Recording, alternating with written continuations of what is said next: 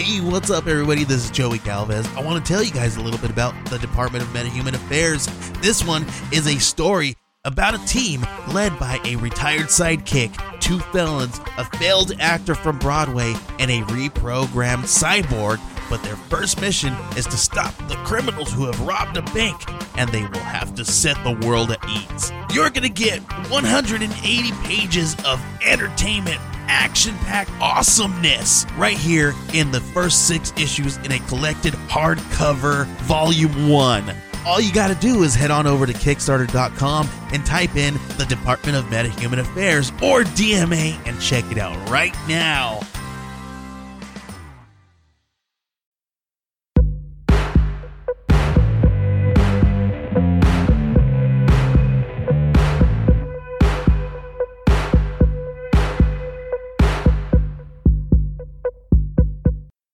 She grew up in Corvallis, attended PSU, and was a hydrologist at the Bonneville Power Administration. When her father died a few years ago, it hit her hard. She started drinking, quit her job, and had recently been spending time with some bad people.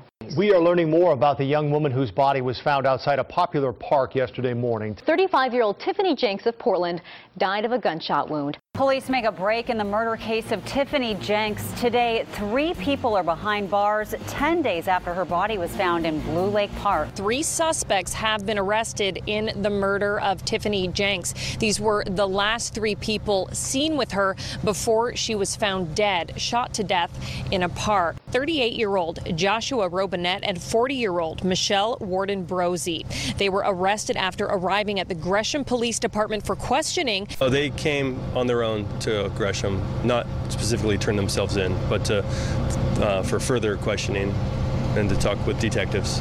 There's also a 3rd suspect. Daniel Brunell is being held in California. The night of the murder, the 3 of them met up with Tiffany Jenks at a Portland strip club. Just after 2 a.m., they walked to a 2nd strip club and then all left together in a black Cadillac. That was the last time that 35-year-old Jenks was seen alive. Police arrested Michelle Warden-Brosey, Joshua Robinette, and Daniel Brunell for the murder of Tiffany Jenks. And again, no word yet on a motive. Any word on a motive? Not that I can release at this time. She knows who I am. I don't know who you are, and you should never tell anybody who you are. Nobody that doesn't know doesn't need to know. You know why? Because it will make you a target. Targets get shot at first. Obviously, I got to do this before I do get started. Oh. As you listeners know, I'm Justin. This is Mysterious Circumstances, and this is one hell of a crazy episode we got for you here tonight. And I say we because I'm joined with a very special guest who is also a podcaster this time. And I'll go ahead and let her introduce herself. Hi, this is Erin Fleming from Red Rum Blonde, and I'm really excited to be joining you tonight.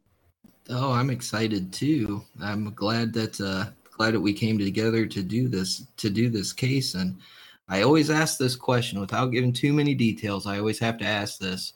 When I sent you this case, what did you think about, now that we're recording after all you've researched, what did you think about it? When I first started researching it, I had a completely different opinion than what I came up with today. So, initially when you start looking at it, you kind of blow it off. Oh, no, I think people are crazy, going any deeper, saying there's a conspiracy. And then when you look into it, no, you're like, there's a conspiracy. I agree 100% because I just got those audio clips today and I was right there with you. And I'm going to do something I really haven't done before. I was telling Aaron we're going to talk about some audio clips with her and one of the people involved in her death, and then a couple audio clips from her therapy sessions that she had recorded. And as you guys know by the title of the episode, we were talking about the death of Tiffany Jenks out of Portland, Oregon tonight. And this episode probably won't be released for a week or so, but right now on September 28th, my mind is bent after researching this shit. I'm a full-blown conspiracy theorist at this point, and I'm not even ashamed to admit it. I'm right there with you. No, I'm totally right there with you. Yeah, after you hear those audio tapes, that does it. That completely does it. Any doubts that you have will be completely changed. Oh yeah, yeah, and I'm sure there will be people out there who be like, "You guys are full of shit," blah blah blah. It's like I don't fucking care. Like this is one of the weirdest things I have ever looked into, and I just walked away with more questions than answers.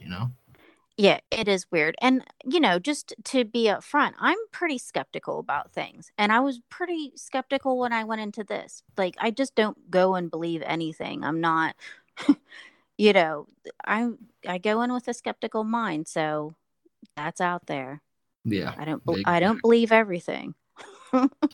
yeah, me neither. Me neither. But I'm telling you what, man, dude has a pretty compelling story. So it's like, what the fuck's going on? Aaron, would you like to get us started on this very short timeline of events, and then we can kind of backtrack and fill in some dots? Yes. So Tiffany Jenks was a 35-year-old physicist, and this all takes place in October of 2013. This is Portland, Oregon. So she met up with three people: Josh Robinette, Michelle Warden Brosey, and a guy named Daniel Brunel. They'd been partying. They went out to a bunch of bars and strip clubs. They met up with her. There's footage that I haven't seen, but supposedly it's out there of them meeting each other and shaking hands. So a lot of people think they met for the first time, but that could be disputed later on.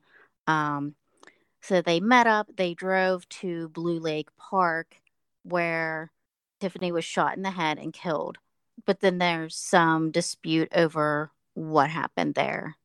Before she goes to the bar, I believe it's right around 8 p.m. She's with her boyfriend, John Captain III. He's in a position to where he can dig into this case and he can travel around the world talking to people. He's got money and he's a business owner and stuff like that out of Portland. Some of the stuff this guy says is crazy, but this is the official like police record. She was over at his place at about 8 p.m. that night, and she was drinking, and she kept saying, she's like, they're gonna kill, I don't want to die tonight, they're gonna kill me tonight. It bothers me because once we get into like the facts of this, he really doesn't stop her from leaving or anything like that. Well, Yeah. that just bothered the hell out of me. I'm like, why didn't you stop her, bro? But what she does is she goes into the city, and I believe there was a place called the Majestic Bar or Majestic Lounge or something like that there in Portland. And she leaves, she goes into the city. She can't drive, so she has like a car service driver around everywhere, and gets a hotel room like close to the bars that she's going to be going to so she can walk around or whatever. And she has 2 double rum and cokes, and she is heard telling the bartender, and this is by John Captain's account. I actually haven't heard anything from that bartender. And she says, "My life is over." And she drinks the last of her second double rum and coke, and when the bartender turns back around, she's gone.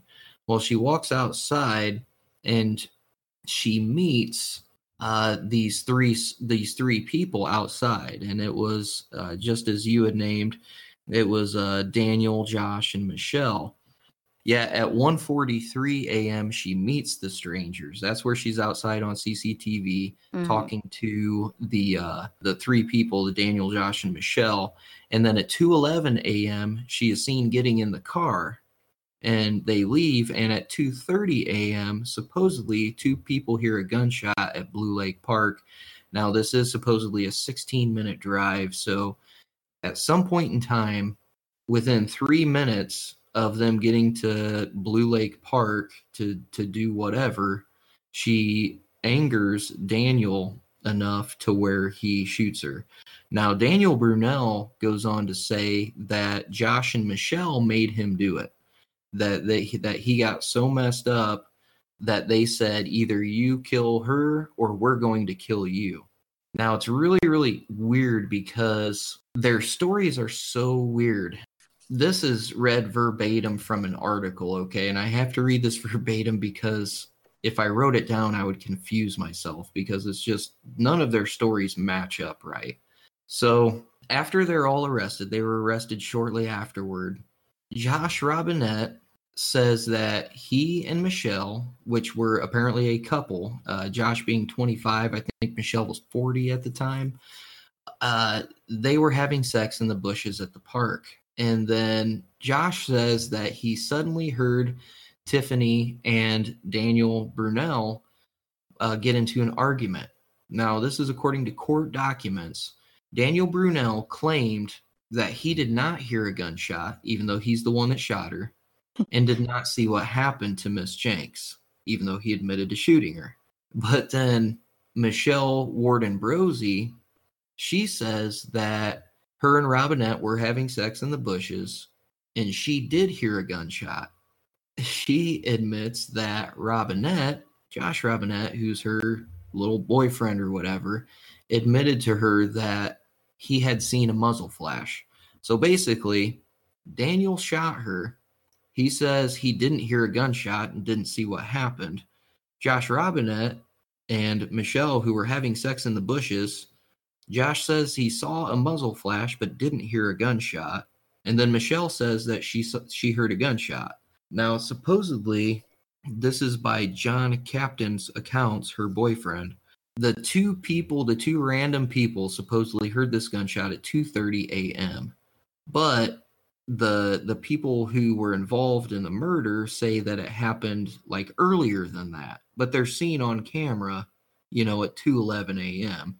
leaving. So the time frame of the two random people hearing the gunshot at 2:30 a.m. is actually pretty concrete. Did you have anything to add to that, Aaron? Anything to add to that confusion? Why are their stories all so different? And the fact is that, no one has ever said really why she was shot, other than there was the excuse that supposedly she was yelling at him to shoot her.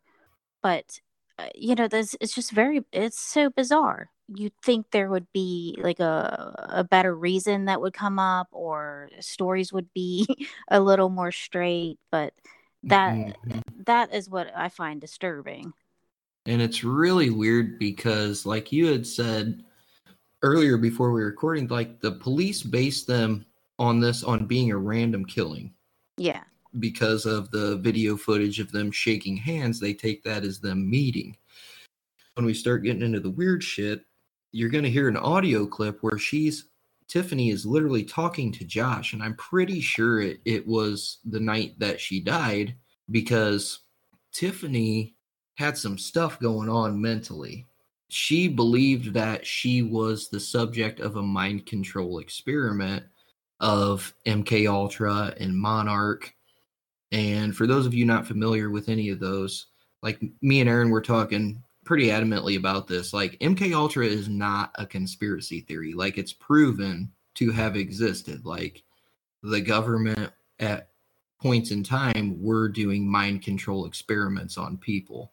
If you don't believe me, please, for the love of God, look it up. Okay, it's really, really fascinating, and it's scary at the same time. Yeah, it's cold hard fact. This is not really conspiracy territory, because that is just something that happened. There's so many things that you can go back in history and look at, like Tuskegee Airmen. At one point, that was probably a conspiracy. Now that is proven as fact. This is one of those things. It's pretty scary when you start getting into it. We'll get, I guess, a lot more into the facts, because when we get into the facts section, half of it's believable, half of it's not, but it's really weird because a lot of this shit starts connecting. Really, really weird. But the police are saying, well, the three people who were involved in the murder didn't know Tiffany. They just got into an argument within knowing each other for, 45 minutes, to the point where, they killed her. But at the same time, Daniel Brunel is like, these two people, they said, if I don't kill her, then they're going to kill me. I was super messed up.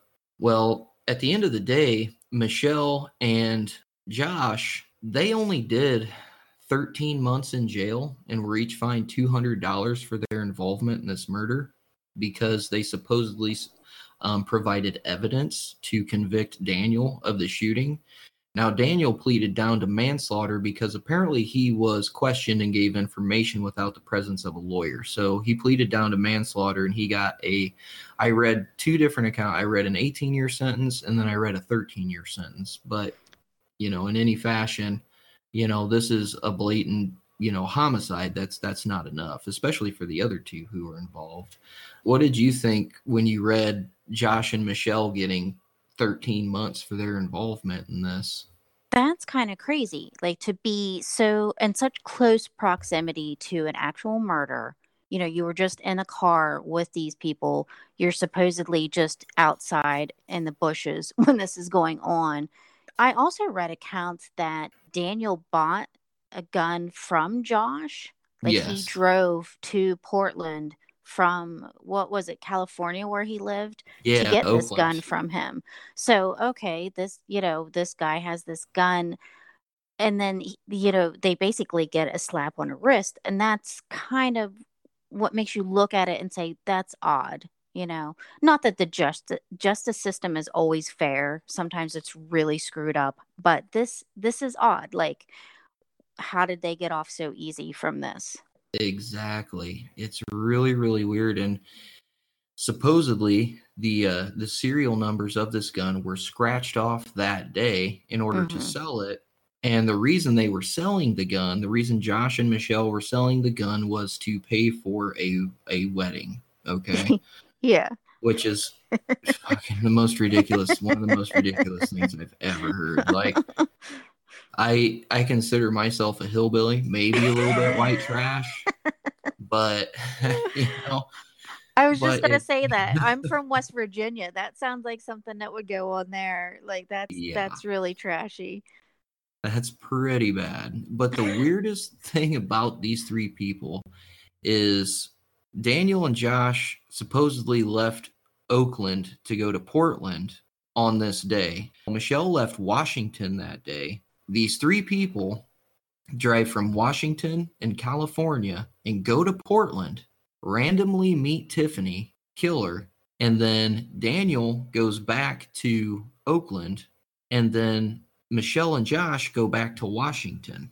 It's odd. So weird. It's so weird. And supposedly they all shared the same hotel room that night, because Daniel, the shooter, goes on to say that he was witness to, this is the weirdest part of the story, Daniel actually admitted to this. He says that he was witness to Josh molesting Michelle's 9-year-old daughter in the hotel room, to the point where he got physically ill. Like, he was physically sick because of it.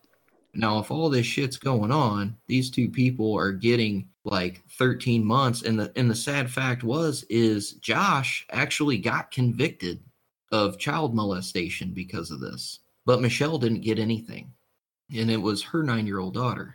This is all interesting to remember too. Like, we'll have to come back to this, because that is something that plays into the whole conspiracy of the Monarch conspiracy, where they take, supposedly they take children and they will do things to them, like molest them, to try to get into their minds for this programming. That's one of the things that they do. So then you have to wonder what's going on with that family, because supposedly this Monarch thing will go run in families, and supposedly it ran in Tiffany's family and connects to her father.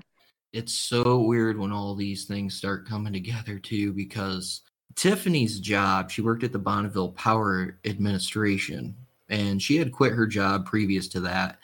She controlled 31 dams along the Columbia River. Okay, so she had a government job. She had a really good job.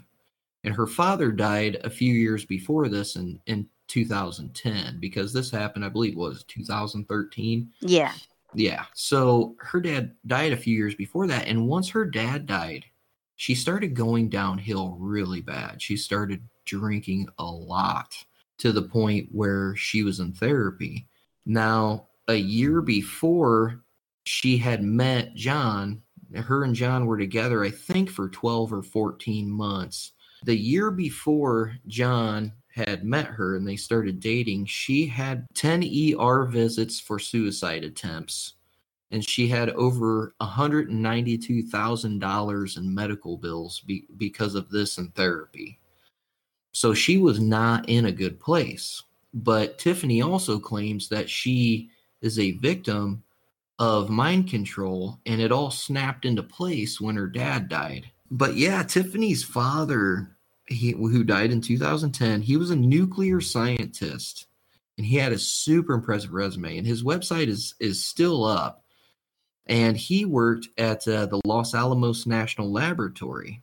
All right. So technically, a lot of people are thinking that if she was part of this monarch, basically what they refer to him as monarch slaves, if she was part of this, then there's a good chance, and if it ran in the family, that her dad was her handler.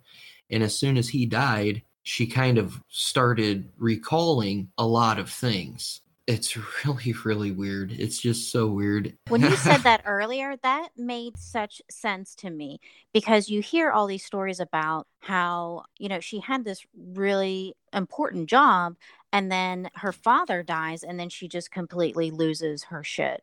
Okay, I understand, death affects people. It's hard to lose someone, especially a parent, but it just sounds like her grief was excessive, is the way people talk about it. And then when you said that thing that maybe her father was her handler, and then that's why that was such a downward spiral, that just totally made sense to me. Yeah, it was super strange. When I started getting into the stuff about her father, I was like, what in the fuck is going on here? Yeah. Because when she started going to therapy, that's when she started claiming, after her father died, that she was, a victim of mind control.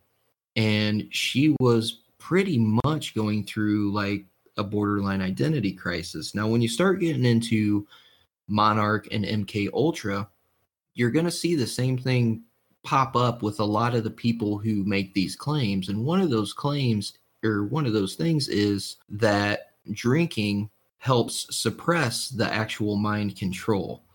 So for Tiffany, she was drinking so much so that they couldn't control her mind as much. And she admitted this to, her boyfriend. And the thing about it is there are video recordings of them two talking about it, of her and John talking about it out there. And it's so weird because she is fully convinced of this. And what happens about 6 months after she dies is John, her boyfriend, starts thinking about a lot of things. And he's like, something's not right with this. How are 3 strangers going to meet from different states in Portland for one night to buy a gun, which which had the serial number scratched off that day?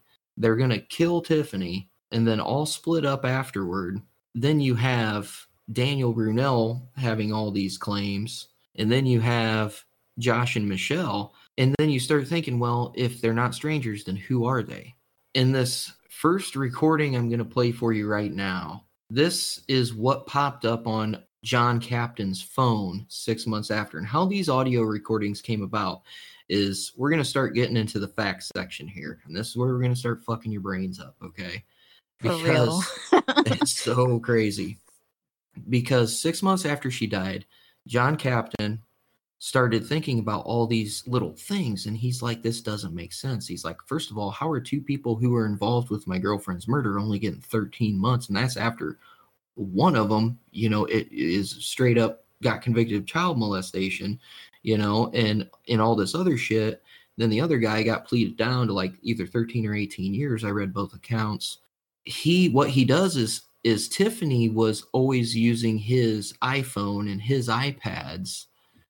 So he goes and has her old phone, what they call rebuilt. And as soon as he rebuilds it, these 6 long audio recordings of her therapy sessions and her conversation with Josh pop up in her iCloud account. Now, what makes this really weird is that 2 days before her death, her entire iCloud account was completely erased. There was absolutely nothing in it. So this is, like I said, 6 months later, he starts thinking about all this weird stuff, and he really didn't know what the recordings were. And that's the weirdest part. He didn't know what the recordings were until 2 months after he found the recordings, because he runs into a guy who he knows does like a radio show out of Portland, which is into like, weird conspiracies and weird stuff like that. And he says, hey, he's like, I know who you are. He's like, listen, you don't know me, but my girlfriend was killed 8 months ago, and these recordings popped up in her iCloud account when I had her iPhone rebuilt to try to look for clues. Well, first of all, Josh's phone number was in that phone. And when this guy, I cannot remember his name, and it's relevant, but irrelevant because there's so much else going on. But he basically hears these recordings, and as soon as he does it, he's like, this is textbook MK Ultra, like mind control shit. And that's when it clicked for John Captain. He's like, holy shit, like she wasn't lying. She wasn't just drunk. And he starts getting into this. Now, John has been able to fly all around the world, go to conventions and meet people to like further educate himself on these experiments. He's met other people who have the same claims as that Tiffany had. And it's really, really weird, because this first clip is basically her talking to Josh about not killing himself. She's basically trying to talk him out of suicide. And they do talk about a gun, because he's talking in this recording about him having to find a new gun. I don't know. We're going to go ahead and play this audio clip real quick. I got to go buy a new gun. I threw mine off the bridge. Good. Good. I'm glad. Hey. I'm in a much stabler area than I was now, so I don't worry about having a firearm now, but then I was pretty unstable, so. Josh, do me a favor. Don't ever kill yourself. That's why you liked my dad. Remember what? That's why you liked my dad.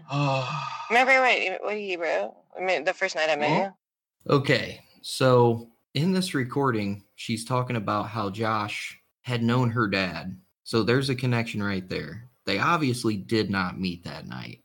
And it's super weird, because supposedly there's one theory out there that Josh might have been involved or been a victim of this mind control as well. So what did you think about that, Aaron? That makes sense. I mean, that really makes sense when you piece it all together, that he would definitely be a subject of this too.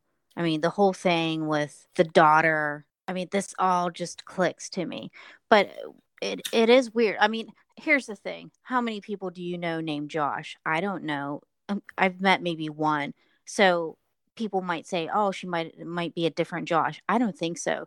And John Captain also made a very good point when he was talking about this CCTV footage of them meeting and supposedly shaking hands. He said, I shake hands with people that I know. It doesn't mean that you're meeting for the first time. So I thought that was a very good point.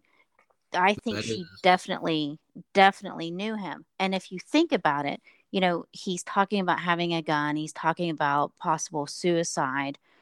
I mean, he might have lured her into this whole situation, playing upon some kind of idea that she was going to maybe talk to him or something, that they weren't strangers. I don't think they were strangers at all. And I know a lot of you guys are thinking, well, why was she recording everything? Because if you remember me saying the night that she died, she literally told John and this bartender, according to him. Now, the bartender, I've never seen him actually come out and say anything publicly, which, to be honest with you, like, if I was in that situation, I probably wouldn't come forward either, because there's a bunch of weird shit going on here. Oh, yeah. Oh, hell no. I wouldn't either. I'd stay out of that. Oh, yeah. That being a recording, everybody's like, well, why was she recording all these conversations? And it's like, she fully admitted to more than one person that she feared for her life. Like, she thought her time was coming up. And here's where we kind of get into her therapy sessions, because she was hospitalized numerous times, or at least visited the ER for suicide attempts. And she was in therapy, all right? She was in therapy after the death of her father. But one thing that bothers me is she also has a sister. Now, her sister didn't take the death so hard.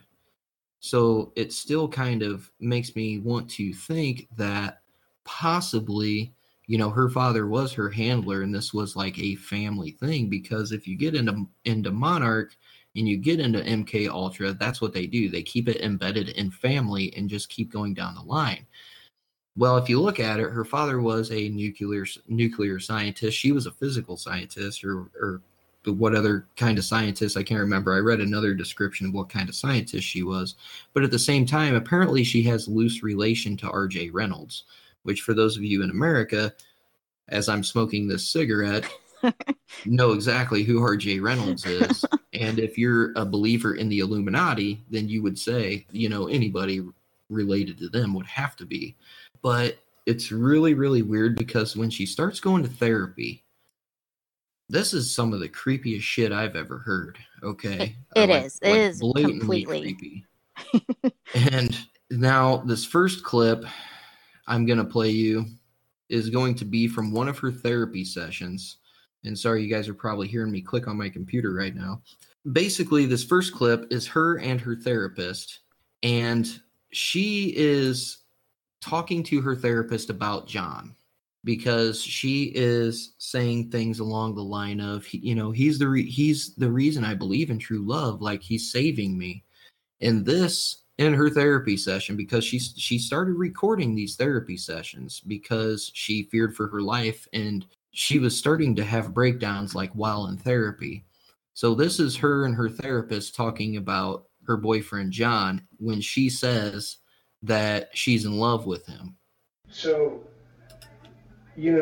what you have with this guy is, it's like taking acid for the first time, or taking something that changes the way you view your reality. Yeah, every word that you say is different. And so the thing is, you're attached to it. But let me tell you, this person, he's not even worth thinking about. How do you know that? Because this person can take the world. Now she's talking about how John can take away all the pain and all this other stuff. Now, don't get me wrong, that could be taken a couple different ways, depending on the context. But at the same time, why are you sitting around like comparing him to taking acid for the first time? I don't understand that. That's a really weird point to say. Yeah, I agree fully. So then we start thinking here, like me and Aaron were talking earlier. Okay, so maybe this guy is her new handler. Now, there's a common thing among people who are involved in MK Ultra and Monarch, and they all say the same thing. There are certain things, especially by telephone or in person, that a handler can say to like basically snap them back in. And one of those things is, and this is corroborated by other people who have these same claims, that they will tap or snap something or their fingers like 3 or 4 times and say, follow the yellow brick road.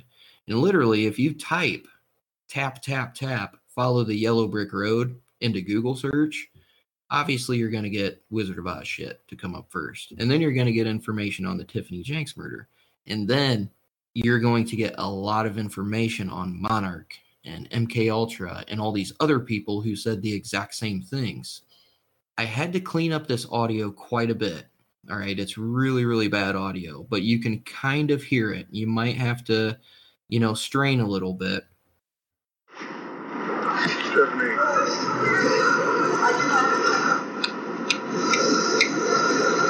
If you knew who you were from when you were young, it would not be a good thing.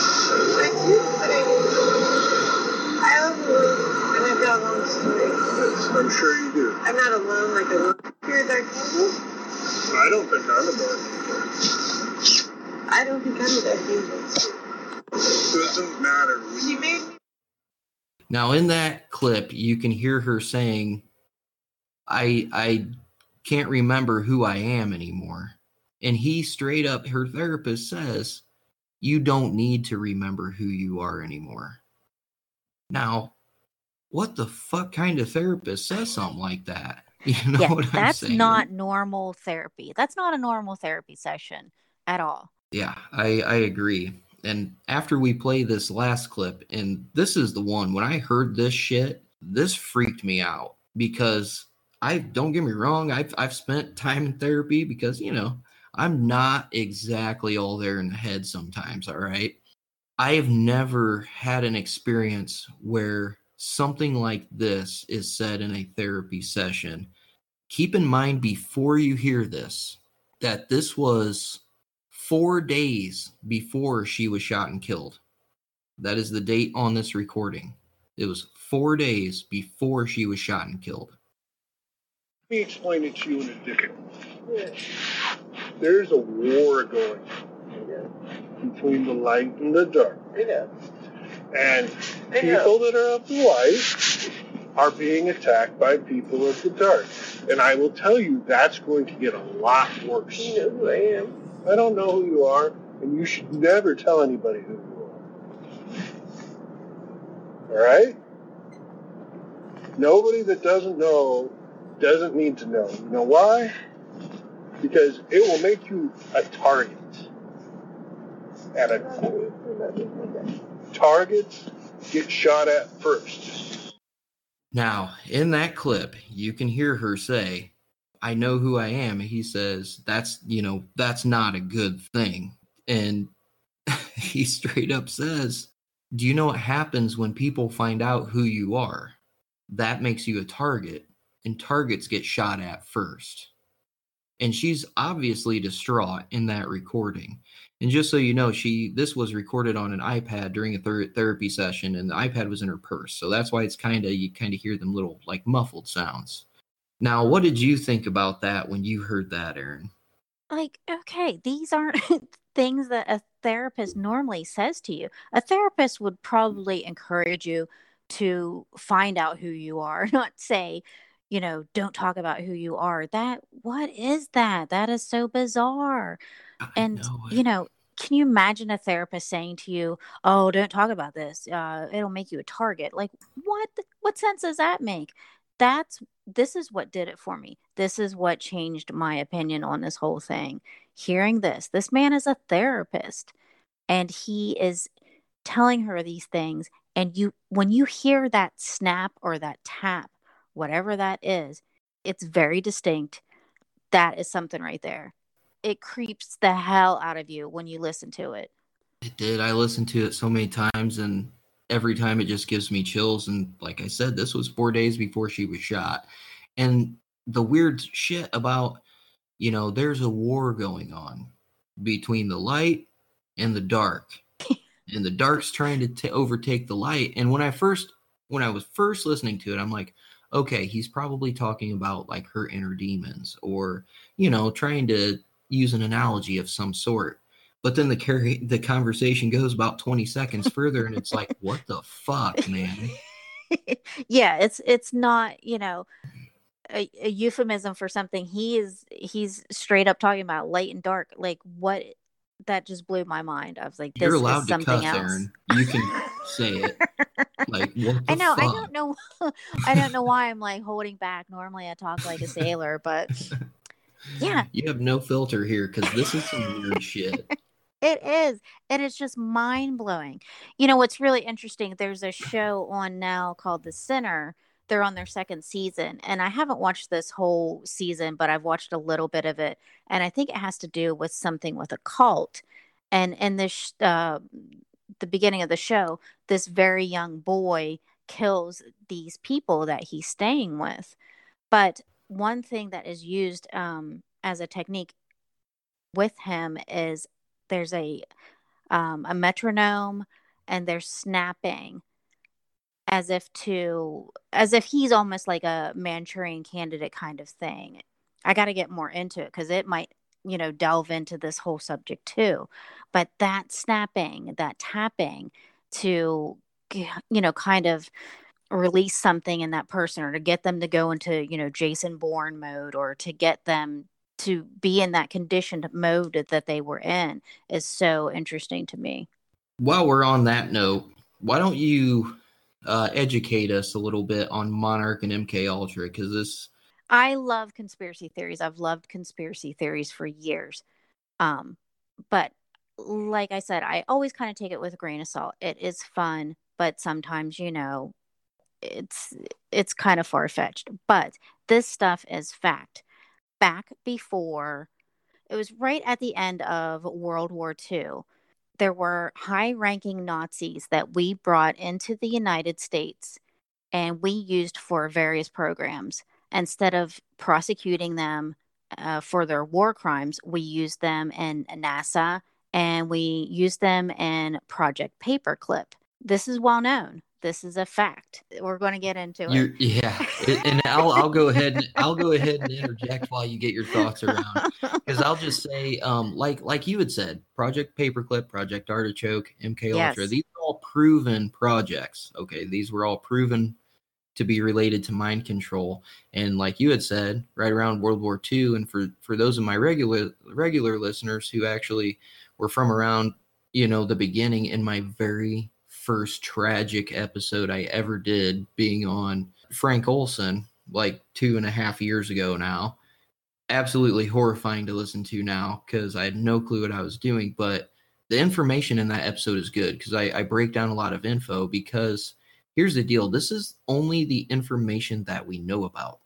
Because when the Rockefeller Commission started digging into all these claims, the then head of the CIA, Sidney Gottlieb, had a shredding party, and they shredded thousands of documents. Now, all this information that we have now that got brought to light by the Rockefeller Commission is what they were able to save and what actually got released. So it's really hard telling what we don't know about it, what got destroyed, like information wise. It's honestly scary, because what got out is fucking, it's terrifying. It's like, holy shit. And these were unsuspecting people, Americans, that they did these experiments on. That is terrifying. It is terrifying to think about.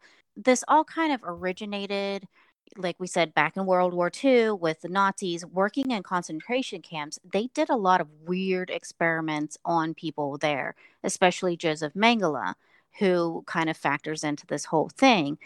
Then, when it started out, I think it was kind of after all that, they were kind of, I think, afraid of the Soviets, just like in any part of the war, getting ahead. So the Soviets did this thing where they were using what they call truth drugs.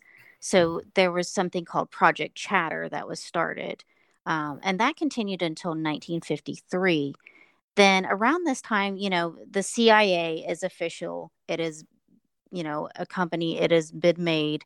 So they have started something called Project Bluebird. It was approved by Allen Dulles in 1950. So what they did was they would condition people to try to keep them from giving up info. They would control the person with, different techniques. So different things were used, like hypnosis and memory enhancement and things like that. Then it went into, like we talked about, Project Artichoke, which that really worked with hypnosis and drugs. So there was also this guy named George Easterbrook, and he did experiments with hypnotism. This was even prior to World War II. So then we get into MK Ultra officially in 1953. So what they think the name comes from is mind control, and control with a K being a German word. That goes on for years. And this, like we said before, these are proven facts. And then we start getting into the whole monarch thing. Now, the thing with monarch is that that's the one thing there doesn't seem to be any paperwork on that we have seen or heard of. But there's plenty of people that have come forward that said that they were victims and they've recovered memories and they've tried to talk to therapists and get deconditioned. So it's a whole very interesting thing.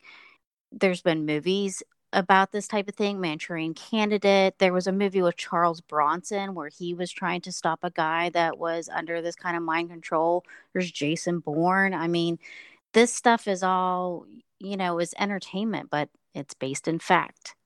That's one of the scariest things. And one thing I just remembered when you were talking about the drugs, if you go back and you start looking into it, one of the drugs that they used for these, interrogations where they were trying to get the truth, or where they were, what they would do was they would hire prostitutes to slip unknowing people LSD, which is acid.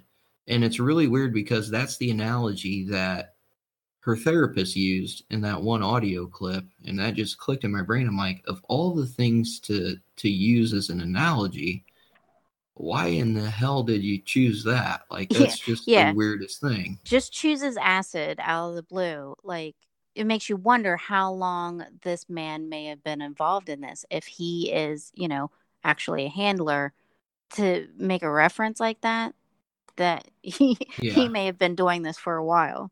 Yeah, and there's also the other half of the spectrum where some people believe that handlers are also mind control victims, just on a different, I don't want to say different rank, but had a different stature, I guess you could say. Like, I mean, it could go either way, but it's just so fucking weird when you start getting into the details of this case. Like, literally, somebody could probably, like, do a whole podcast just on her death, of all the weird shit. It makes absolutely no sense. And by the way, this is something I didn't bring up earlier that I forgot. Tiffany used to use car rental services, or car services to drive her around because she wasn't allowed to drive. While she was in therapy, she was getting all these medications, like a lot of them. And a lot of these medications are like, you can't drive on these meds if you drink or if you're suicidal. Tiffany was both. All right, she was both of them, and she was still getting prescribed these medications, just, I mean, a lot of medications. And John had actually drove her to a couple therapy sessions where he even said, he's like, listen, like, when I dropped her off, it was pretty obvious that she had been drinking like all day. And they still just prescribed her all these medications and everything, like whatever. And he's like, it's proven she's been suicidal, but yet they're still prescribing her all these medications. Supposedly, like, she started getting all these thoughts back and all these repressed memories, and started realizing like what had been done to her, like she had been programmed. That's why she started drinking, because she said it helped clear her head to where there wasn't a bunch of stuff in it that didn't belong there. And that's like in the audio clips, you can hear her saying, I know who I am. I know who I am. And the therapist is straight up saying, you don't need to know, nobody needs to know who you are. Okay. And that's when he starts talking about her being a target. And it's just like, what in the fuck? Yeah. Like, I mean, imagine that. Imagine, coming to a realization or remembering something horrific, because supposedly with these monarch subjects, the conditioning that they go through is awful. They'll give them electric shock therapy, they'll give them drugs. They are usually sexually abused, they are traumatized. So this puts them into, a state where they can be controlled. And an interesting fact that I read about it, they said a very high percentage, higher than 50% of them, are women. And I thought that was interesting. Oh, super interesting. It's really almost never ending. It literally just keeps getting deeper and deeper. And as much as I, went over my notes, it's like, I know I'm going to forget something. Oh, yeah. Oh, yeah. There's There's just just like so so much much to shit it. going on. When I was listening to John Captain, do interviews and stuff, and I was like, this guy is fucking. Just when I was thinking to myself, I was like, man, this guy is fucking crazy. Like, he actually believes it. He literally will tell you, he's like, when this was going on, when she was alive, I literally just thought she was drunk and just talking a bunch of weird shit, until I found these recordings, and everything happened with those three quote unquote random strangers that all met in one city, met her for 45 minutes, killed her, and then they all left. And that Michelle, apparently she was a driver at one point in time for the car service that would drive Tiffany around everywhere. It's like, okay, well, there's another connection right there. How, what in the hell's going on? And I don't know, Aaron. Like It's creepy. And then John Captain, I was listening to something today. He was talking about he had several shops and he had a surveillance video of I can't remember if it was Daniel or Josh outside of that shop with an iPad, like taking pictures of it. When they realized there was a camera, they walked away. It's like, what is that? These, when they say the thing, when you hear there's a lot of coincidences that it's not a coincidence, that's one of these things. Like, okay, so Michelle is just coincidentally one of her drivers, and, she just coincidentally knows a guy named Josh, and it's just a coincidence that one of these guys is outside of her boyfriend's shop taking a picture, with an iPad. Yeah. It's like, come on. I'm the exact same way. It's like I'm not gonna naively believe everything that I hear. That's not me. I want facts and I want evidence. And it's like all these little connections and all the things that John Captain was saying. And I'm not saying I believe everything he says. Like at one point he talks about, and this is another weird thing too. He had taken her on a vacation to Thailand, and it was supposed to be like a 2-week vacation. And he told Tiffany, he's like, I will only take you if you're sober. He viewed it as kind of like a detox thing. He's like, I want you to be sober so we can go enjoy our time, all this and that. Well, the doctor that she was seeing puts her on Antabuse so she can't drink. They were on vacation for 3 days, and she gets a phone call from an unknown number. And as soon as she hangs up the phone, she starts freaking out and literally had to be on the next plane back to Portland. And she left because she had to go home. She just had to go home and wouldn't explain herself. And John was just like, when you get into Monarch and all that stuff, when your person or your, I hate to use the word, slave, but your, person that you're in control of starts going off the reservation, that's one of the ways that they tie you in. And this is from a lot of his research and a lot of other people's research that, books have been written about this type of shit. So he's like, I have no doubt that phone call was to wrangle her back in because she was off the alcohol, which all these other people corroborated and saying that they drank heavily because that helped them not be controlled like in their own mind. They were having their own thoughts and their own realizations and their own views of the world without all the pre-inserted, information or shit or however you want to call it. So I mean that too is super super weird because I mean it's the first time that she's off meds and sober. She's on Antabuse. I mean you can't drink on Antabuse. You will get sick bad. Yeah. What I was going to say was I agree with you totally because like one coincidence, yeah, totally can happen. Yeah. Two, all right, I've seen it a few times, but when you start getting into 3, 4, 5, 6, 7, it's like, okay, shit's getting a little weird here. And, I got to say, like, the definition of a conspiracy is a group of people acting in secret to do something unlawful or cause harm. That's a loose definition. But at this point, something weird is going on here. And I'm total conspiracy theorist at this point. I'm wrapped up in this right now. Yeah, and we had even talked, earlier in the week, and I think I remember saying or thinking, she was just a fucked up girl, she and I agreed with you. Mental problems. Like, no, yeah, you did. We were both in agreement. She was just a fucked up girl. She had mental problems. She was distraught over her father. She had drug and alcohol problems. Like she was just, sadly, so many of us know people like that. Oh, definitely. I think I also had trouble seeing why her boyfriend thought why he made the jump from, okay, I'm dating her and she said these weird things to me, to, okay, Project Monarch, and then after after hearing those tapes and knowing what he found on his phone, which that was something I was very fuzzy about. I was fuzzy about how he came upon this information, because I Mhm. heard him say, "Oh, she had my phone." And then when you explained to me what went on with that, that all made sense to me. I don't have an iPhone, so I don't really understand how that stuff works. And you know what? It's because of shit like this is why I don't have an iPhone. Okay, I like have I don't. one and I'm scared now.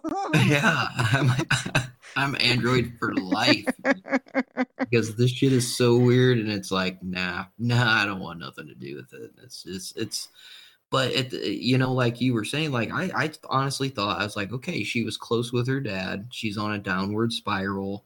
She's drinking heavily, and like you just made a great point. John Captain himself was like, I just thought she was drunk and talking shit, and he's like, I never recorded those videos with her to mock her or make fun of her, but he's like, she was saying such weird things that I felt like I had to record it, in order to play it back for her later when she was sober to try to see what the hell she was talking about. And he's like, I'm glad I did, because I look back now and he's like, nothing ever clicked until 2 months after I found the recordings and I ran into that guy. And as soon as I played the recordings, that dude freaked out. He went pale white and he's like, oh my God. He's like, this is textbook. This is literally the same thing all these other people are saying who claim to be victims of mind control. And I mean, he straight up says, he's like, the only difference between me and some other person is that I have the ability to travel around the world. He's like, I have money to, fight this stuff in court, because, well, her family put a muzzle on him for a year and a half after she died, because the 5 witnesses that were called into court to testify about Tiffany's murder were the 3 people that were involved in killing her, him, and he wasn't allowed in court because he had a muzzle order, and Tiffany herself, and she was dead. So what sense does that make? Like, that makes no sense. And then when he got these recordings, he tried so hard to get them to the police that, I mean, obviously they're out there, and the police literally are like, the case is closed. We don't need this. The case is closed. It's done. And it's just like, what in the fuck? And he said, above all, and I gotta state this for all you people that are sitting here like, oh, it's a great big blah blah blah, just conspiracy theory shit. At the end of the day, a woman died, and 2 of the people involved in her murder did 13 months and were charged $200. That's it, and they were free to go. Yeah, At the end yeah. of the day, there was an injustice done here. Like, that is not She was cool. shot in the head, shot in the forehead. This is what you Mm-hmm. have to remember. Over what? No one can even say a reason other than they were arguing in a car and she's yelling at him to shoot her. Like, if Yeah, somebody's yelling at me to shoot them, I'm not going to shoot them just to shut them up. It doesn't make exactly. sense. It does not make sense at all. And then on top of that, you have the recording of her talking to Josh that night, Yeah. and he's talking about, well, I had to throw away my old gun. I had to throw it over a bridge, off of a bridge. I've really been looking for a new one. And then she's talking about how Josh knew her father. So, Yeah. like, there's connections there. It's so fucking weird. Yeah, when I heard that, there were a couple of times when I listened to some of these tapes, I think my jaw would literally dropped open. That was one of them. When, to say that he knew her father, that's creepy shit right there. Because just the idea that this man worked at Los Alamos, where so many top secret things have gone on, and it just Yeah. makes you think of like these high level people that have all this power, and oh, it just creeps me out. Yeah, same here. And it's weird because in that recording with Josh, you can hear him saying, he's like, well, I'm in a lot better place than I used to be. He's like, I'm doing better now. And fucking, she straight up says, she's like, don't ever kill yourself. Don't ever kill yourself. Yeah, And it's that's just weird. like a reoccurring thing. It's like super strange. And then later that night, she's dead. And you have 2 people that did 13 months. You have another guy that pleaded down to, just over a decade. Normally in a case like this, the two accessories, even for being there, not doing anything and leaving like directly afterward, and then being involved in the molestation of a 9-year-old girl, those people alone would be getting 10, 15, 20 years. And it's like, this just does not make sense at all. And also, what sense would it make for him to know her father? This just average guy who's not from where she lives, to know her father, who's this, top level guy. What sense does that make? None at all. None. And at the very end of the recording too, you can hear her say, "Do you remember the first time we met?" Holy shit. It's like there's something going on here that's just not right. I don't know. Yeah, which makes me really think this guy was also involved in this Project Monarch, because what they do is their main subjects are children. They take children and they start on them. And so, maybe he met her when she was a child when all this started. That's very plausible. That's the big thing with all that. I mean, you'll see it time and time again in these cases. Like, they get them when they're kids, and there's pedophilia involved, and it just goes into mind control, and it's literally generations. They keep this stuff in the family. And another thing that John Captain said too that was really, really weird was that in some of the recordings, like the therapist, who still practices, by the way, if you're in Portland, just make sure you're choosing the right therapist, okay? Make sure he's not snapping in the beginning of your therapy session. Yeah. But he straight up came out and he's like, "Well, that's not me." And John Captain has a recording of her literally saying his name and him giving the address of like where he's at, because he's trying to convince her, Tiffany, that this is where you are right now. This is, blah, blah, blah. And obviously, you're fucking lying, bro.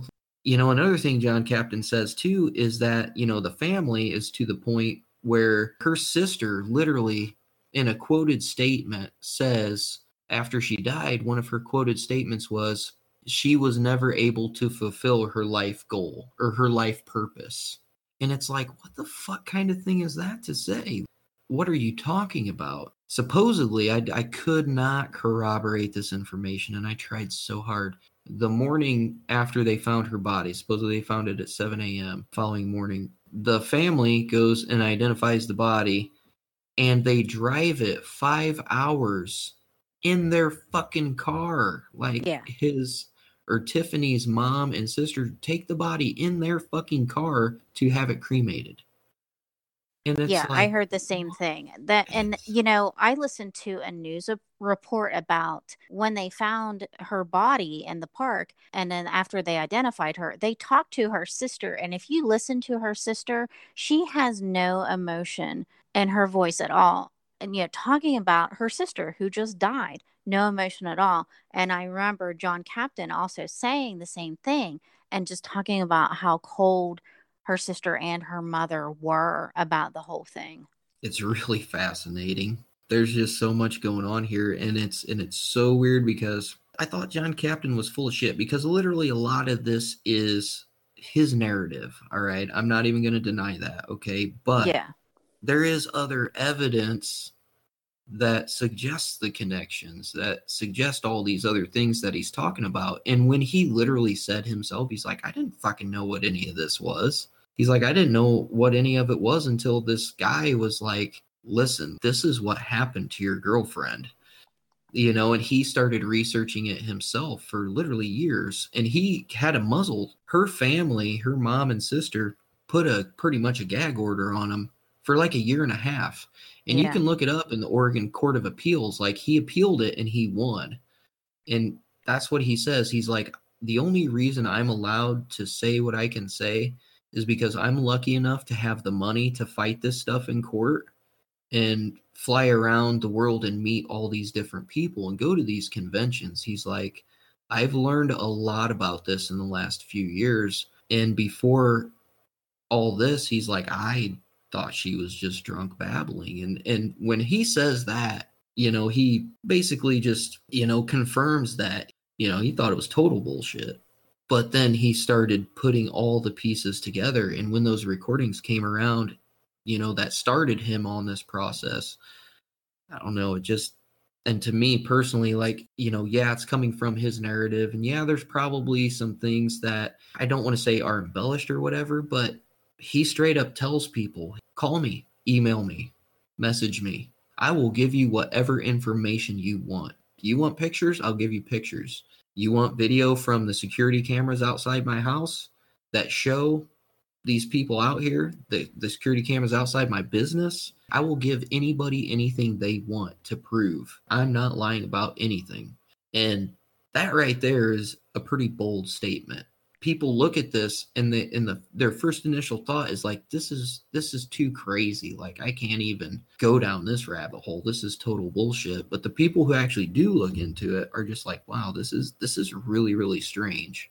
No, because I thought the same thing. When you first hear him, I listened to, I think it was the West of the Rockies thing that he was on, and he starts talking about this. I mean, you really kind of in your mind just discredit him. You don't take him seriously at all. And, it's not until you really start researching it and, like you said, put these points together that you say to yourself, this guy's legit. This guy is like telling the truth. Yeah, and he's like 100% confident in everything he says because he's literally been down this rabbit hole for years now.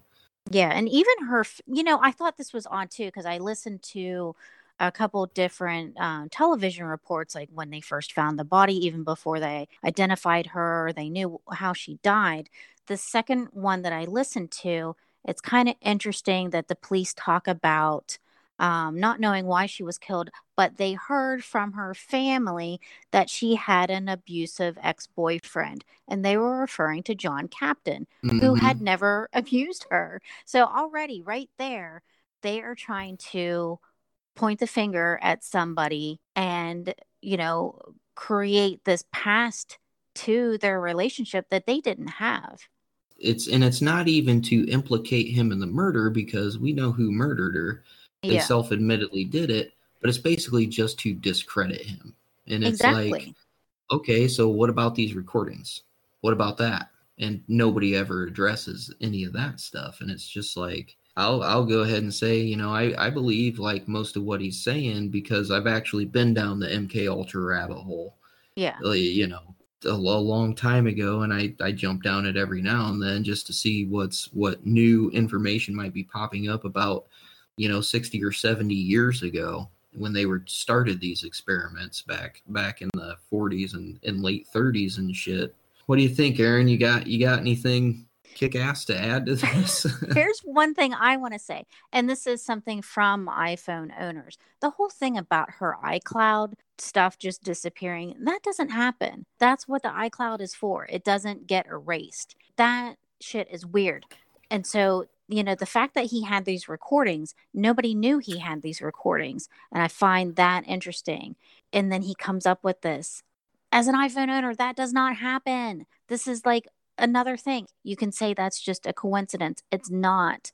This is just down the rabbit hole. Here we go. There's another thing. Grab a limb as you're falling because this is one of them.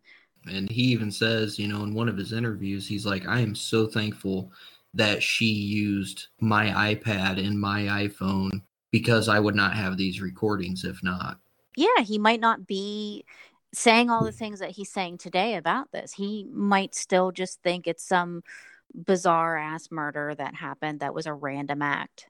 When you look at the overall picture, like I said, conspiracy or not, people are going to believe and not believe whatever they want, and that's totally fine. We're just here to give you like information, and you guys can look any of this shit up yourself. Like, it's super fucking weird. But at the end of the day, man, like, a girl was literally shot pretty much point blank in the forehead for no apparent reason whatsoever by 3 random people who came into town for that one night. They all left, went separate places after that one night. But there's proof that she knew Josh. There's proof that her therapist was fucking weird, saying some of the weirdest shit I've ever heard. And then the other fact that 2 of the people who were accessories to the murder and eventually in the same night, to quote unquote celebrate or whatever, who were involved in the molestation of Michelle's 9-year-old daughter, and they literally did 13 months. That's unheard of. Yeah, these are the people that Daniel said after he shot her, they congratulated him and they went back to this motel to celebrate. These people that, are, yay, you did it. They got a slap on the wrist. He fully admits, no, I did it. He's like, you don't understand, though. I was seriously messed up. Josh and Michelle got me really fucked up and straight up told me, like, if I don't kill her, they're going to kill me. And then afterward, they congratulated me. We went to the hotel room and Josh was molesting Michelle's fucking 9-year-old daughter. He's like, to the point where I was physically sick. Yeah, it makes you wonder, did they do something to him? Did they slip him something to get him into some kind of kill state? Just the slipping of the LSD, like we were talking about earlier, that, Exactly. Christ, they've been doing it for years and years. And, maybe he even voluntarily took it. It's hard telling, but just super strange. I urge anybody who really wants to go down a rabbit hole to look into this shit, because you'll be lost for days. Yeah, I say the same thing. I was so skeptical, when I first read about it. I thought, this is just some sad girl. There's nothing, no conspiracy, nothing going on. She just had an unfortunate life and met up with an unfortunate people. I mean, these things happen. Stranger things have happened. But then when I looked into it, and as skeptical as I was, things started gnawing at me. And okay, maybe I got to give this some credence. And then, yeah, those tapes are what did it. It's really damning in the fact that the cops and everybody involved, the DA, everybody is like, the case is closed. We don't need that. I'm pretty sure this is worth looking into. This is weird. It is weird. Yeah.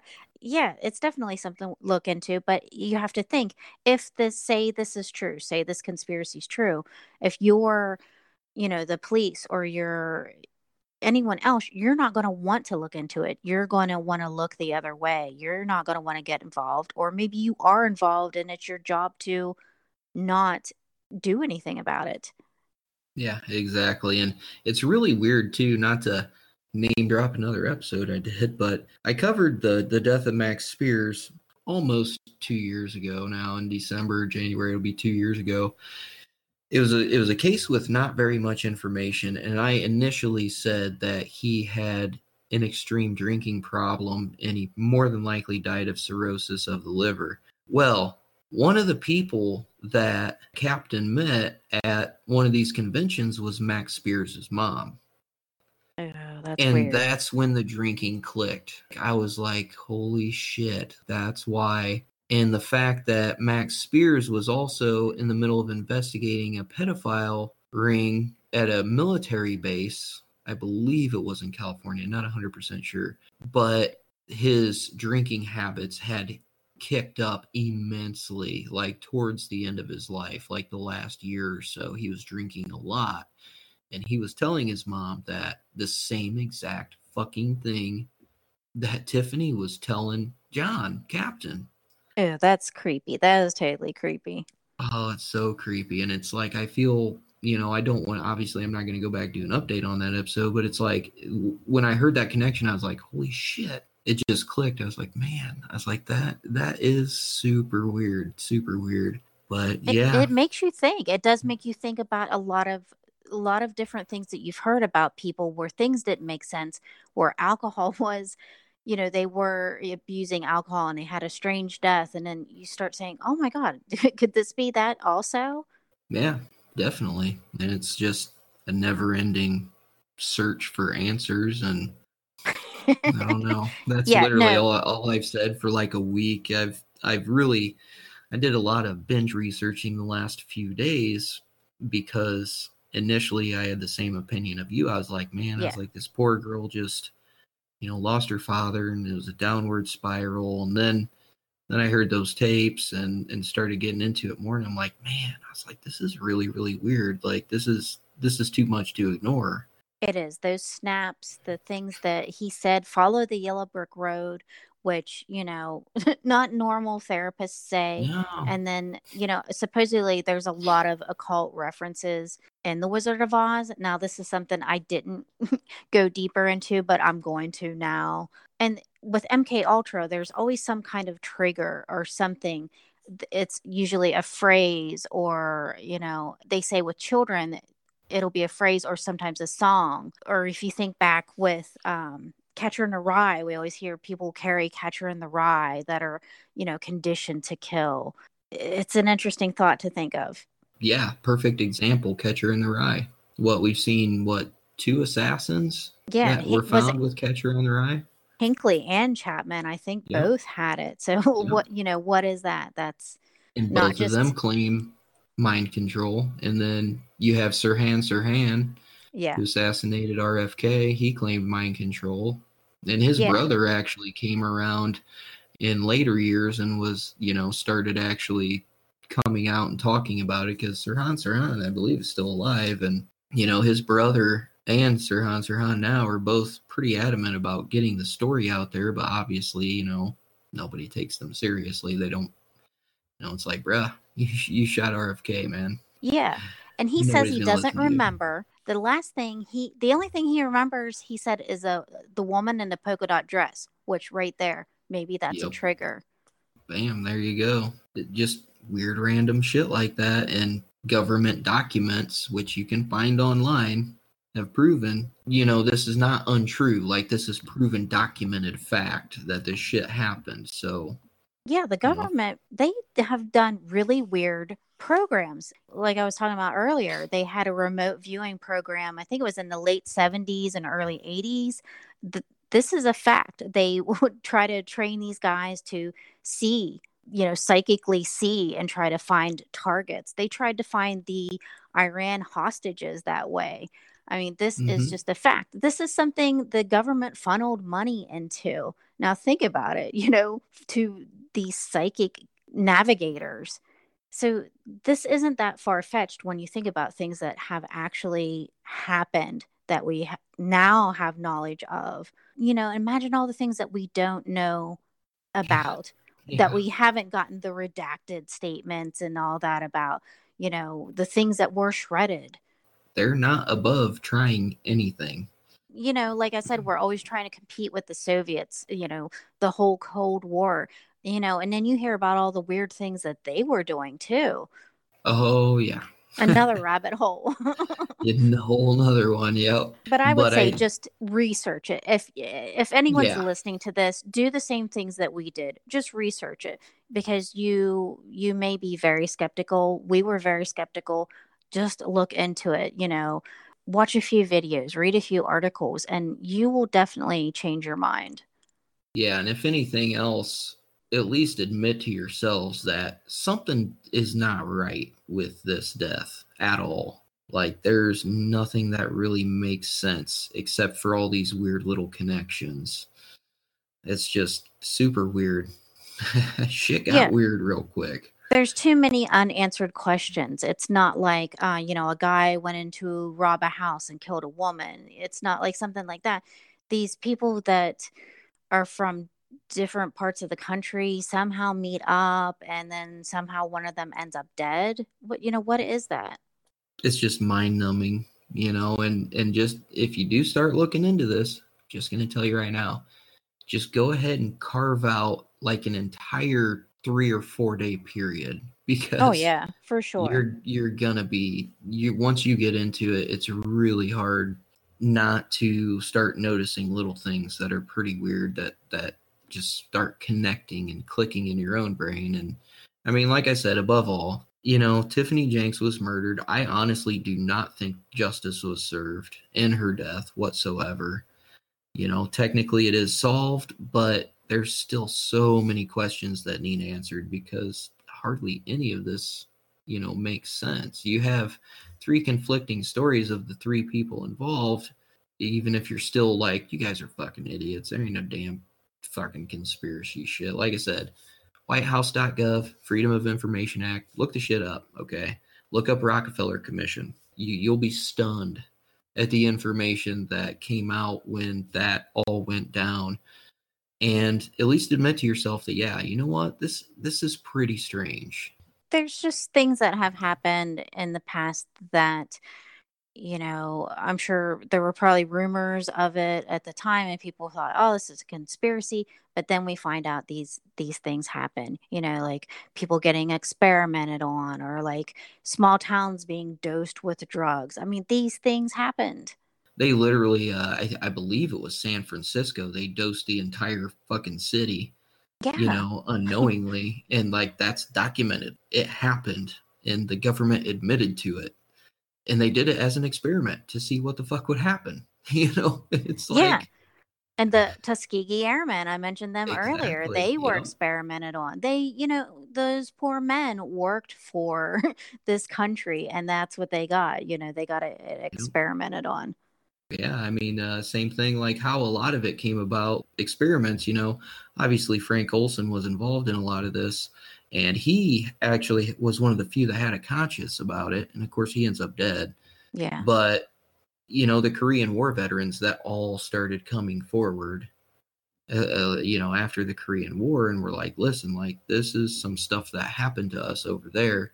And that's really what kicked Frank Olson's son, and a lot of the Korean War veterans are the ones that really kicked the Rockefeller Commission in the ass and got that whole thing going. And what came to light was just a plethora of information that is extremely troubling about our government. And if the government, if there's one thing I've learned about the government while looking into various conspiracy theories that are not even theories, that are documented with evidence, is that if they find something that works, it doesn't matter if it's right or wrong. If it's going towards their overall goal, they're not going to stop doing it. Some guy saying, hey, you know what you're doing is wrong, guys. You probably shouldn't do that. They're not going to fucking say, oh, you know what? You're right. We didn't even think about that. We're not going to do that anymore. No, they're not going to stop. Yeah, And people they're are going to cover it expendable. up. They Exactly. don't care about human lives. Human lives are, just something on a chart, a number. People are expendable to them. Exactly. And that's a lot of the shit. And I hate to bring up Frank Olson case again, but one of the things that stuck with me is when they were doing experiments in the lab that Frank Olson worked at, which he was conducting these experiments on monkeys. His son said, he's like, yeah, I remember being little and my dad would come home and he'd be super sad and just really depressed. And that's how I knew that his experiments worked. Aww. Because a lot of animals in the lab died that day. And it's like, that's one little tidbit of information that I will never forget. You know what? Documented, look it up. And that's the thing. We need people like that, like, his son, to fight to bring that information out. That these people are fighters. They have to fight against this huge enemy to get this out here. And we need people like, John Captain. He's fighting to bring this out into the public light. I mean, this is how we find out about these things. And until then, it stays just a rumor or conspiracy.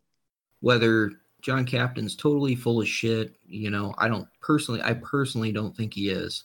I will give him credit, and I respect the fact that he himself will tell you.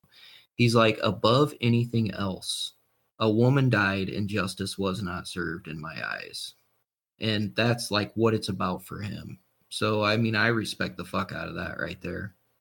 Yeah, just to want to, and he didn't even date her for very long, but to have enough respect for her and her memory to try to get to the bottom of what actually happened, to say, something's not right here. Yeah, agreed. Well, Aaron, why don't you tell everybody how in the hell they can find you? Because I looked for your email for about 45 fucking minutes today. I finally tracked it down through an obscure website.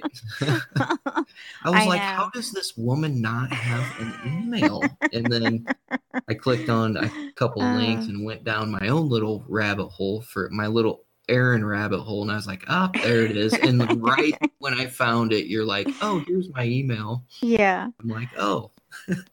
Well, I do have an official Red Rum Blonde email. Okay. It's just redrumblonde at gmail.com, which I just started. I'm horrible at these things. I'm horrible at setting these things up.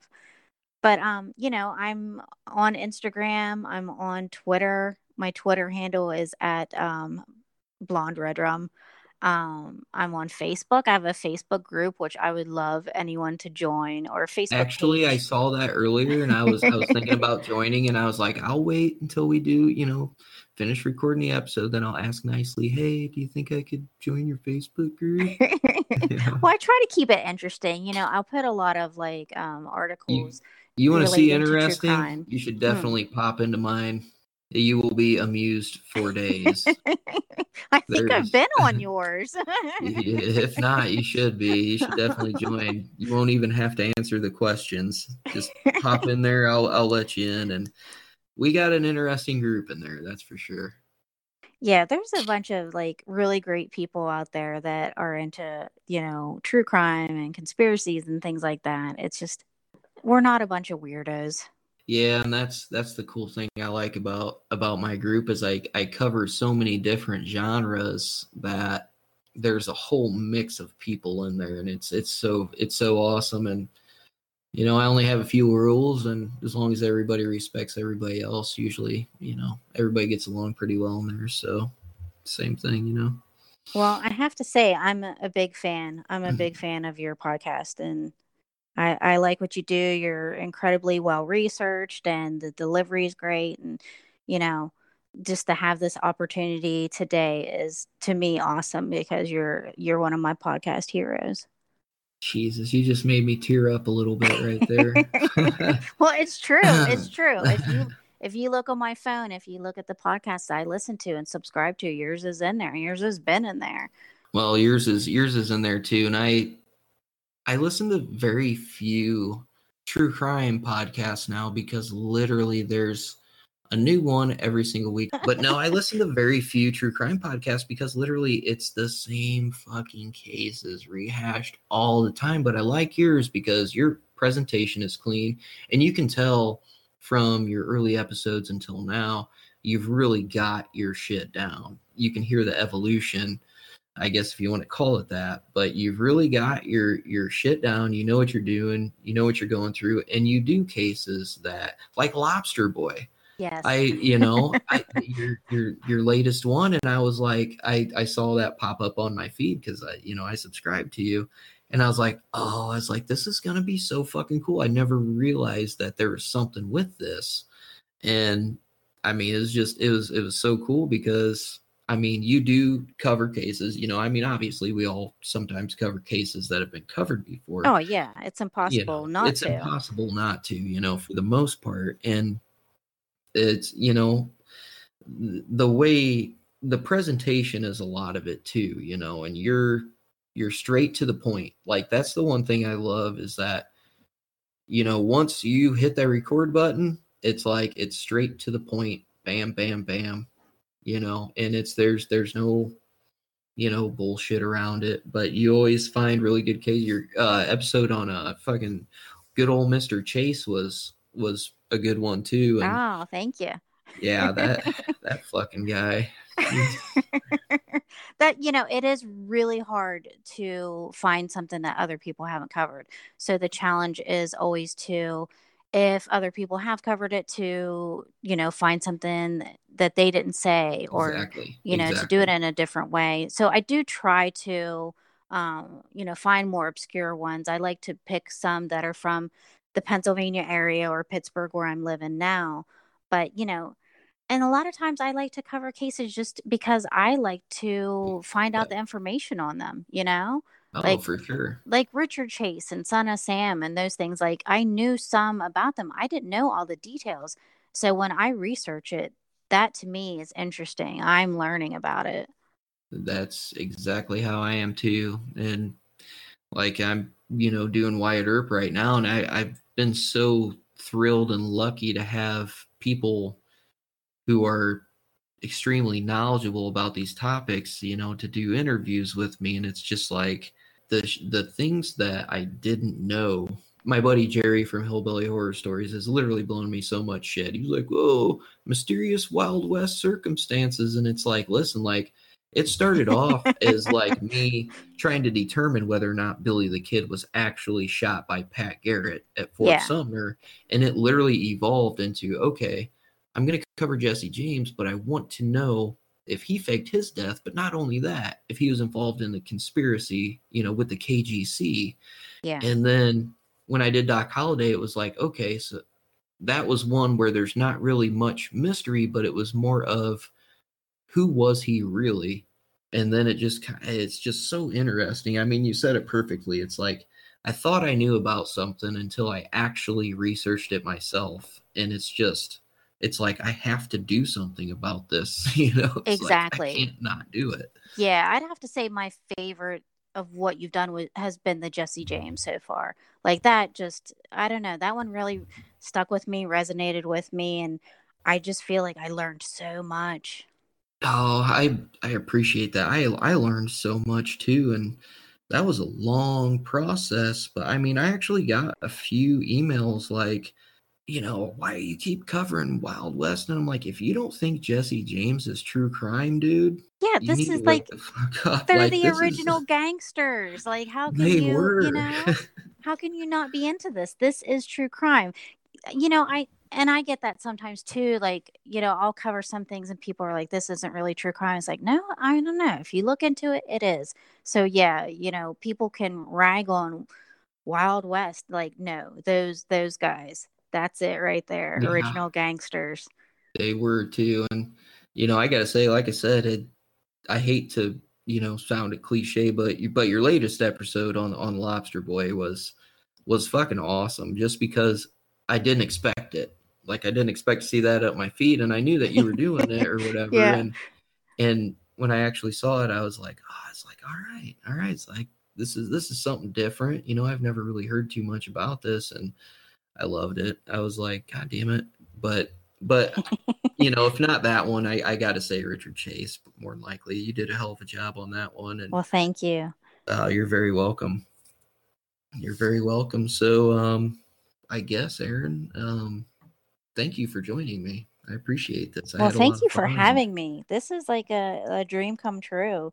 Like it's not often you get to chat with your favorite podcaster. you better not use the word favorite. I'm happy to be in your top 50. Okay. Aw, no, you're higher than 50.